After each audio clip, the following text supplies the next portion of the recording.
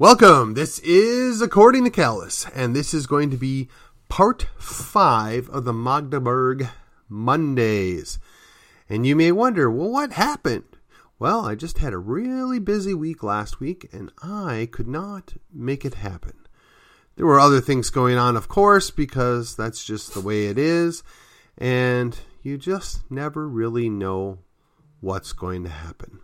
So, as I move forward here into what it was planned to be the final episode, right? Part 5 of Magdeburg Monday. I look at the book. The reality is I'm only 2/3 of the way through. However, there are a ton of footnotes and references. So as we jump into episode 143, part 5 of Magdeburg Mondays, I don't know. I might end up with a bonus episode. Here we go. This is the first argument from definition. The magistrate is an ordinance of God for honor to good works and a terror to evil works. And if that sounds familiar, that's because it's from Romans 13. And for decades, we've been hearing how Romans 13 basically tells us we are to do we are to do whatever government tells us, and everything that they tell us, so long as it is not a direct contradiction of the Word of God, we are to do without question, without fail. Well, let's see where they go with this. Therefore, when he begins to be a terror to good works and an honor to evil, there is no longer in him, because he does thus, the ordinance of God. But the ordinance of the devil. So there we go. As soon as the magistrate violates the job, right? He violates the trust that he has. As soon as he violates the office as ordained by God, he or she gives up their authority. So, when you resist, it's necessary that you resist in your own station, right? Well, you need to call in another magistrate, one of superior or equal to the person that is inflicting the harm, or of the inferior who suffers the harm, who is himself the ordinance of God, though the superior. To be an honor to good works and terror to evil in his defense of his own citizens by a command of God. Now, I know some of you are already checking out because this sounds a little confusing. It sounds challenging of what we've been taught. And those of you that are not Christians that maybe stumbled onto my podcast here, welcome.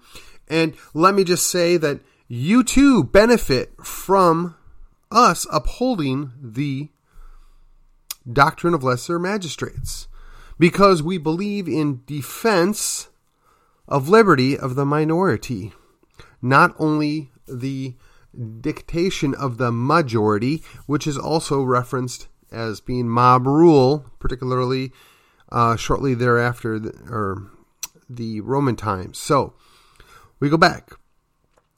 When, moreover, he deposes an inferior magistrate who is unwilling to obey him in such a crime and replace him with someone who is willing, by that very fact, he now honors and promotes evil works and dishonors and destroys God. So that's a tough thing there. They've put down the line in the sand here, right? So consider, you have a higher magistrate who is violating the ordinance of God, right? He's honoring evil. He's not doing good works. He's not protecting the good people of his charge. And a lesser magistrate steps in and says, hey, superior magistrate, you're out of line here. You have no business doing this. I'm going to impose, or I'm going to interposition myself or oppose your actions here. And then if he gets removed, that's even more evidence that the higher magistrate is violating the ordinance of God. But if, of the inferior magistrates, the more important and the greatest number of themselves also neglect to do their duty, they admit a great crime by their negligence. So in other words, if the lesser magistrate isn't willing to step up and say, no, higher magistrate, you're wrong, you have no business doing this, and you're violating your charge, they've also failed. So, again, now they're going to quote 1 Peter 2, which, again, we've heard for decades. Let's see what they do with this. 1 Peter 2 properly pertains to the situation. Let servants be subject to their masters with all fear, not only to the good and modest ones, but also to the ill-tempered, etc. Here we make a broader application of what is written in Exodus 22. You shall not speak evil of the ruler of your people. And with that, they treated their father, or the irreverence, or right, that it just uses a reference of Noah. Here we go. There's atrocious, notorious injuries, and we're going to go in and reference different things from Caesar.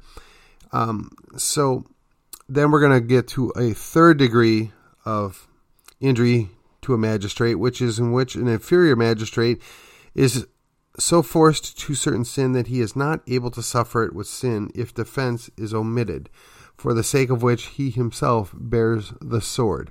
So when Pharaoh orders the midwives to kill the male children of the Hebrews, or if he were to order Moses to aid the persecution of the Israelites, there is a need for accurate and true judgment, lest in beating back the injury, other higher laws be violated. So basically it says you better make darn sure you're right. These last two kinds, the magistrates who are the authors of such injuries, may properly become and be called tyrants. The fourth and highest level of injury by superiors is more than tyrannical. It is when tyrants begin to be so mad that they persecute with guile and arms, not so much the just persons of inferior magistrates and their subjects, but it's their right in itself, especially if the right in the highest and most necessary rank, that they persecute God. Okay, the author in such persons, a sudden and momentary theory. Okay, this is just going to get a little more complicated. So as the devil, by this government of his desires, the execution of the whole chain of knowledge of laws and divine promises. So what they're saying is when they go off their rails, they need to be reined in. There's a little bit more, but again, now we're going to get into kind of the high Lutheran version of what's going on here. So I'm going to fast forward here just a little bit. Here we go.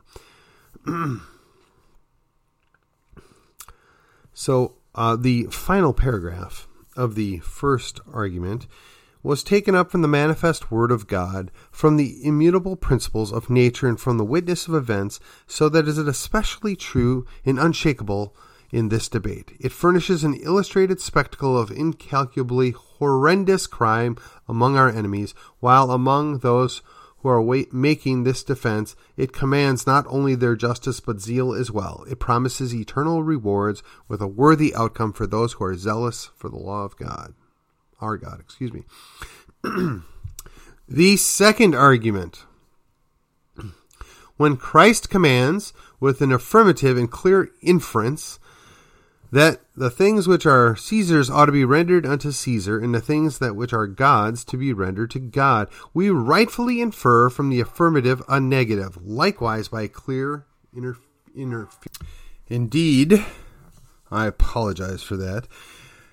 This comes to the concept where we must obey God rather than men.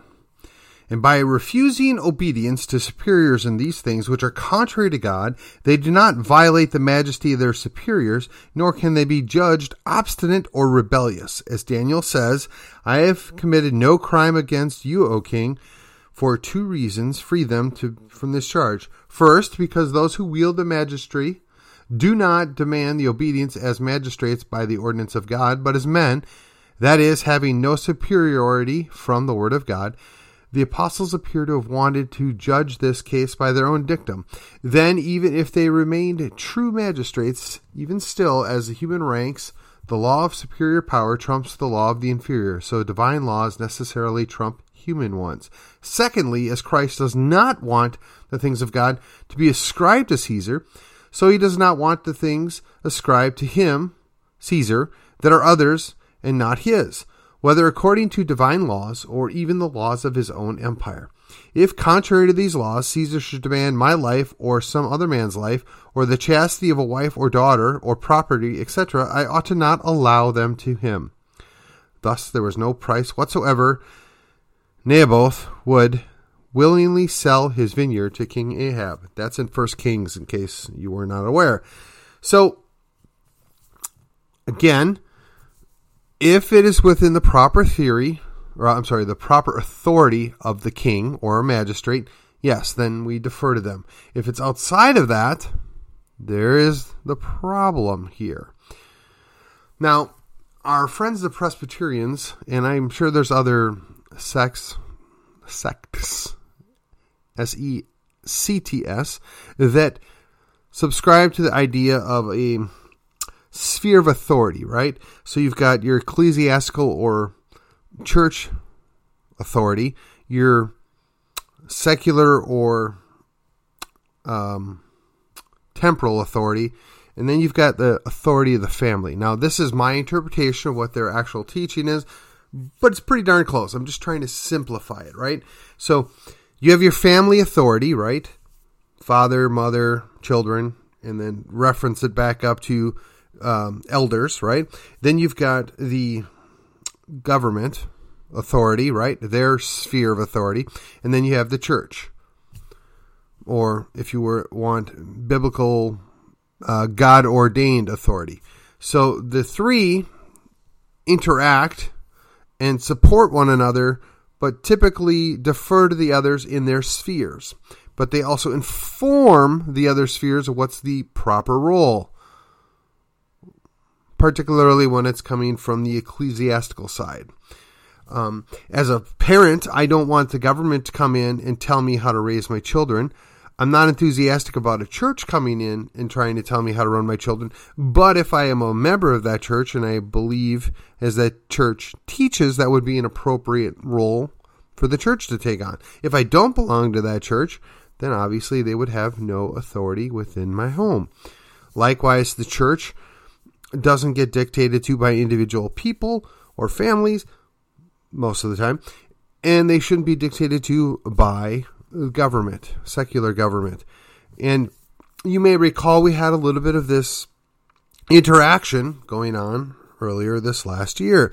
And thirdly, government, while being informed by both the family government and the church government, is supposed to be a separate entity on purpose, by design, to prevent tyranny and overreach. Unfortunately, sometimes in the history of our society, of Western culture, we have seen where the two have overlapped, overridden, and one side or the other was taking the lead, and it never really works out so well for those people that are in that particular society.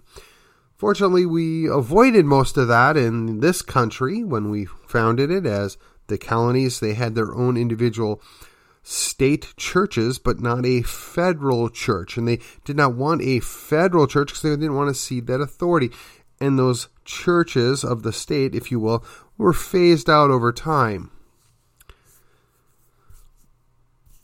Whether or not that was the best idea in the world, that's debatable, but at least that's the process that was followed here. And the idea is that if you are a devout Christian, you'll behave in a certain way and you'll teach your children a certain way so that less law and less government would be necessary.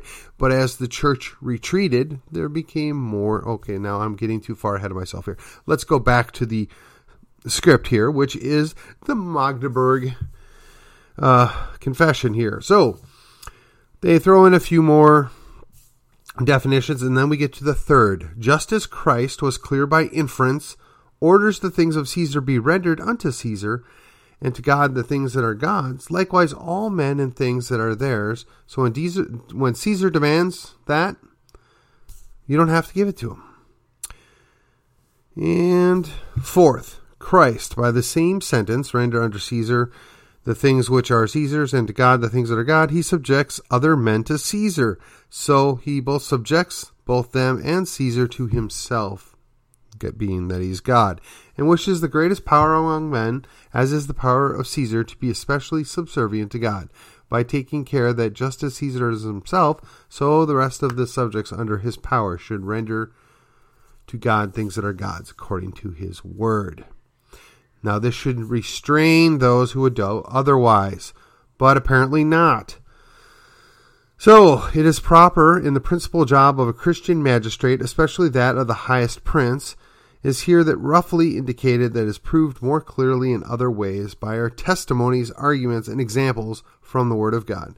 Therefore, when the highest prince himself does not render to God the things that are God, but snatches the divine honor from others on the pretext of his power and claims it for himself by the sword, then there nonetheless remains among men this very power ordained by God to vindicate the honor of God.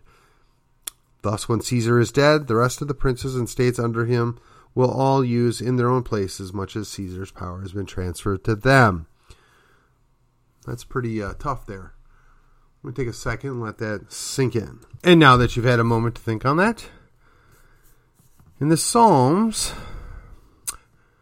there is a relevant statement. I have said you are gods, yet you will die like men. That is, when you abandon my ordinance by which I have set over you, that I have set you over other men to bear my authority among them, honoring good works and punishing evil, and devote yourselves to the shameful acts like the rest of the evil men, then because you have no grounds for your majesty or power, you will be punished just as they are. So that is the way they're reminding the king or the prince or the magistrate that you are also subject to God, and you can't avoid that consequence. Now again, if you don't subscribe to that, you're thinking this is kind of falling on deaf ears. But again, let me finish. The third argument. If God wanted superior magistrates who have become tyrants to be inviolable because of his ordinance and commandment, how many impious and absurd things would follow from this?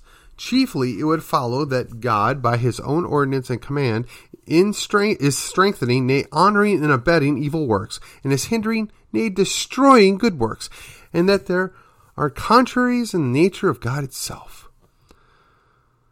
In this ordinance, by which he has instructed the magistrate, that God is no less against his own ordinance than he is for the human race. So basically, they're using an argument of logic here that God doesn't allow the magistrate to do whatever he wants, because if he's doing the wrong thing, then he would be arguing that God is allowing him to do the wrong thing and approving of the wrong thing, and clearly that can't be the case.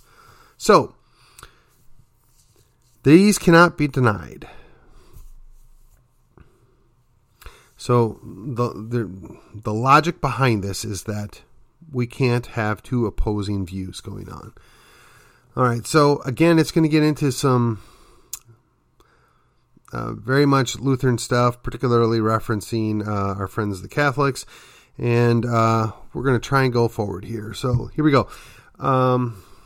God has always punished wicked men, and especially tyrants, partly without the ministry of men, but by his own various means, some secret, others open, and partially through the instrumentality of men. In other words, he can do it however he wants. Again, sometimes he punishes the wicked themselves by the means of the wicked, but ordinarily he does so through those who are called to exercise just punishment, according to what is said about homicides, whoso sheds man's blood, by man shall his blood be shed. Kind of echoes an eye for an eye, but that's from Genesis 9. This means of carrying out punishment and driving off unjust violence is divine and belongs to the magistrates, whether to the superior against the inferior, or to an equal against another equal, or to an inferior against a superior. God has shared this in his own honor with all legitimate magistrates. So, I'm going to go jump a little bit further forward here. What an absurdity would it be for God to have made an ordinance of magistrates so holy and necessary for human race if one man should be in possession of it and should be able to ruin nearly everything by his own will when he is driven into a frenzy or turn the magistracy into the opposite. But if the rest of men are able or wish to preserve that ordinance by certain order without confusion, they should not be allowed by God. So again, basically saying the guy oversteps, he's doing all this crazy stuff. How would we not oppose that? Because he's clearly in violation of God's law. Now again, if you reject God, can't help you here. This is primarily aimed at those Christians who swear that Romans 13 forbids them from doing anything, just as 2 Peter allegedly does. These are some Lutherans, some early Protestant reformers, if you will, that are re-picking up arguments from 500 years earlier, or in some cases 1,500 years earlier, saying that there is a distinct line of that which is acceptable for a king or an emperor or a prince to do, so long as it doesn't violate these other things. And one of the major things is if they're violating God's law, if they're overstepping, being tyrannical, not following their own rules, then they need to be opposed. So, these are very strong arguments to prove that our necessary defense of an inferior magistrate against a superior in the present persecution of the gospel. They are also sufficiently powerful to educate the conscience of all pious and good men, so that they may know all and each of the obligations of those who are ordered to train their weapons against the gospel of Christ, or to beat back those weapons. So again, they're laying out this argument saying that because of what they're doing, they're going after the gospel. They're trying to basically prevent them from being able to exercise their faith. See why this is important now? They are overstepping, they're interfering with the free exercise of their faith. They're saying that they have now voided their authority by overstepping, by misbehaving, by interfering with the worship of God. Therefore, with the proper person in place, they can rightfully disagree and rightfully refuse to obey. Again, this is all built off of what Luther went through and some of the things that the Lutherans have been dealing with in their, let's call it, negotiations with the Roman Catholic Church. So, we're going to jump forward a little bit. Last, if anyone requests examples of these sort of defense by inferiors against superiors, he will find plenty and suitable ones enough if he makes a summary of the deeds recorded in the sacred histories, ecclesiastical and pagan.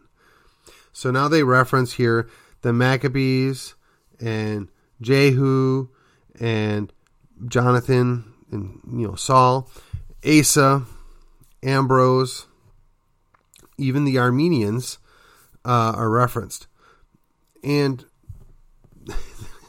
they talk about the most praiseworthy and powerful emperor, Trajan. So we're just gonna hop in here just to see what they have to say, because honestly, it's been a month since I read this. Let's recap it. The powerful emperor Trajan, out of the innermost resources of natural law, pronounces on this question of defense by inferiors against superiors in political affairs. When he appointed a master of the horse for himself, he handed a sword to him, saying, "Use this sword against my enemies, if I give righteous commands. But if I give unrighteous commands, use it against me."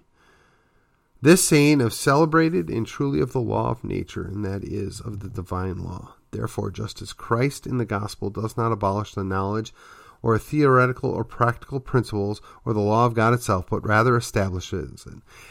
As the apostle says, so neither does he abolish this opinion concerning necessary defense, but rather Christian magistrates may piously use it. Nay, they are under obligation to do so because of the commandment of God, and we have already demonstrated at length by our testimonies, arguments, and examples from the Word of God.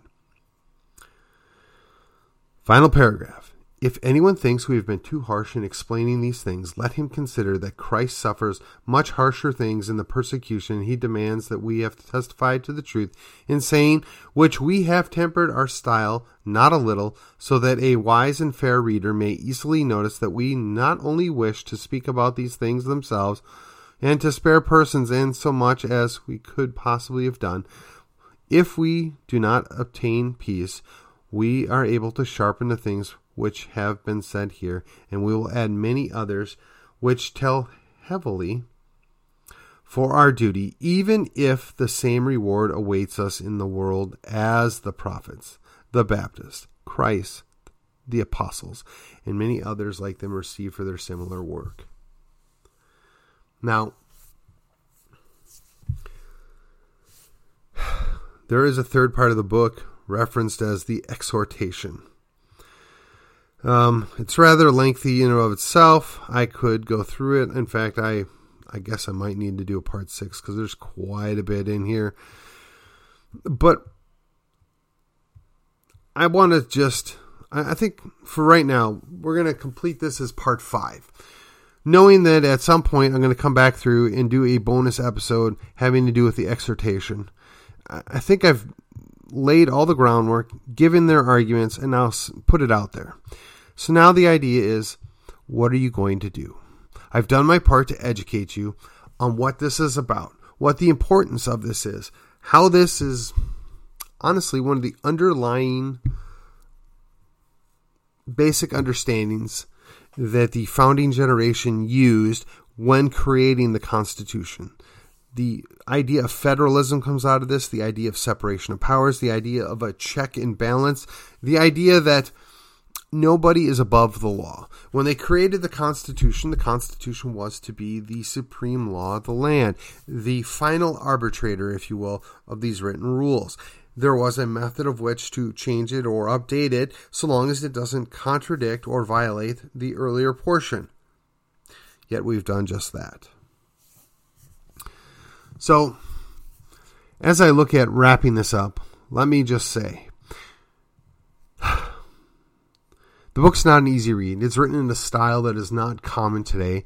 It's kind of flowery. It's deep at times. It's supposed to be educational. It's supposed to be understood at a level that if you understand the language being used, probably not a super highly educated person is required to read this. Now, whether or not this is equivalent to your average daily newspaper or an article on the internet, I can't say. But I would say that you probably don't need the college degree to read through this, to understand what's going on here. The whole purpose of this at this time was to basically tell the king, the Holy Roman Emperor, if you will, you have usurped authority that does not belong to you. You have violated our rights. We are appealing to this prince, and we are basically telling him he has the authority because God gave it to him to interpose himself between you and your tyrannical behaviors, and we're asking him to protect us and intercede in our behalf, and we're giving him good justification of why he can do that and why he should feel good about doing it. Likewise, I would say this has a direct application for what's going on today, what's happened in the last year. And unfortunately, because this topic, this issue is not spoken of very highly, because nullification and interposition have been vilified and, quite frankly, ignored by large segments of our society based on the premise that it was used during the Civil War to do terrible things, when in fact the reality is that those very things were used both prior to, during, and after by various sides for various reasons, which ultimately gave us better outcome than what occurred during the War of Southern Secession, when they got into a battle with the northern portion of the country, and they killed over 500,000 people to preserve a union that most didn't even really want. They were driven to that. I can't defend either side. I think they're both wrong. One side might be more wrong than the other. That's largely irrelevant. The issue is, the outcome of that, they have taken and removed this doctrine, this teaching from the general public. And they use that atrocity of 170 years ago to prove it out. And then somehow make it okay that something that happened 161 or 160 years ago is somehow this is okay. Whereas 170 years ago, this was all understood, known, basic information. Again, what is their motivation? What do they want? I'm not here to tell you what to think. I'm telling you how to think about it, to understand it, pointing you in direction so that you can learn more, get your education, feel comfortable with this subject matter, understand what you think, and be prepared to defend it. Hopefully we'll not get to the point where you have to defend it to the death, but it's happened before. One of my favorite bands references a phraseology that persecution only makes us grow. The sweet irony in this was written by a bunch of Lutherans that were basically under siege by the Holy Roman Empire, under the Holy Roman Emperor and the Pope, who were trying to crush them and drive them out. Yet, they survived, and they're still around. They spawned many more reformists, many more Protestant factions exist. Right or wrong, they are there. And this is one of the buttressing documents that made that happen. This is what, in part, gave us the country we live in.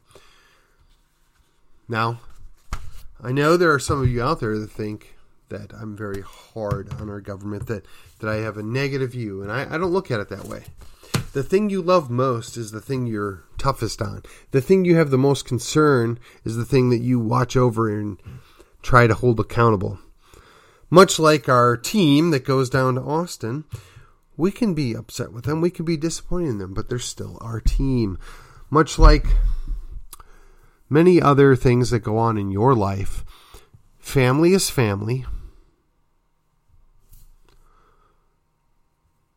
We all make sacrifices to protect those that we love. Some of us make bigger sacrifices than others.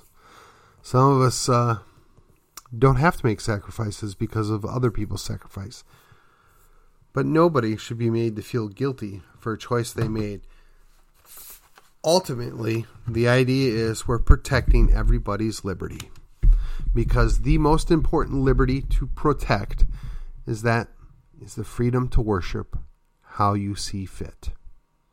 Now, the Lutherans were most concerned about the way they worshipped Jesus Christ in relation to their differences between the Catholic Church, and the various other factions that have basically cut a deal to be left alone. But if we fast forward 500 years, that application still exists. We don't wish to stamp out those that worship in a different way. Now, we may seek to convince them. We may tell them, hey, you're praying to the wrong God, or you're doing something here that is in direct contradiction to what the Bible teaches, but we don't seek to kill them. We don't seek to subjugate them. We don't seek to ruin them. For that is not the way that a Christian should behave. Regardless of what's happened a couple hundred years ago, we just choose not to live like that now. Well, that was part 5. This was